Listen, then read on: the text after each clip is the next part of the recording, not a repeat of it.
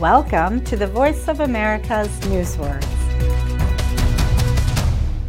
In May, the United Nations released a report on the condition of the environment and nature. Invasive.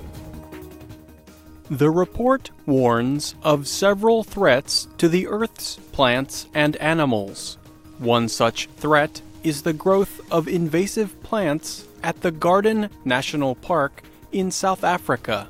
Recent wildfires permitted the invasive plants to be seen, identified, and removed.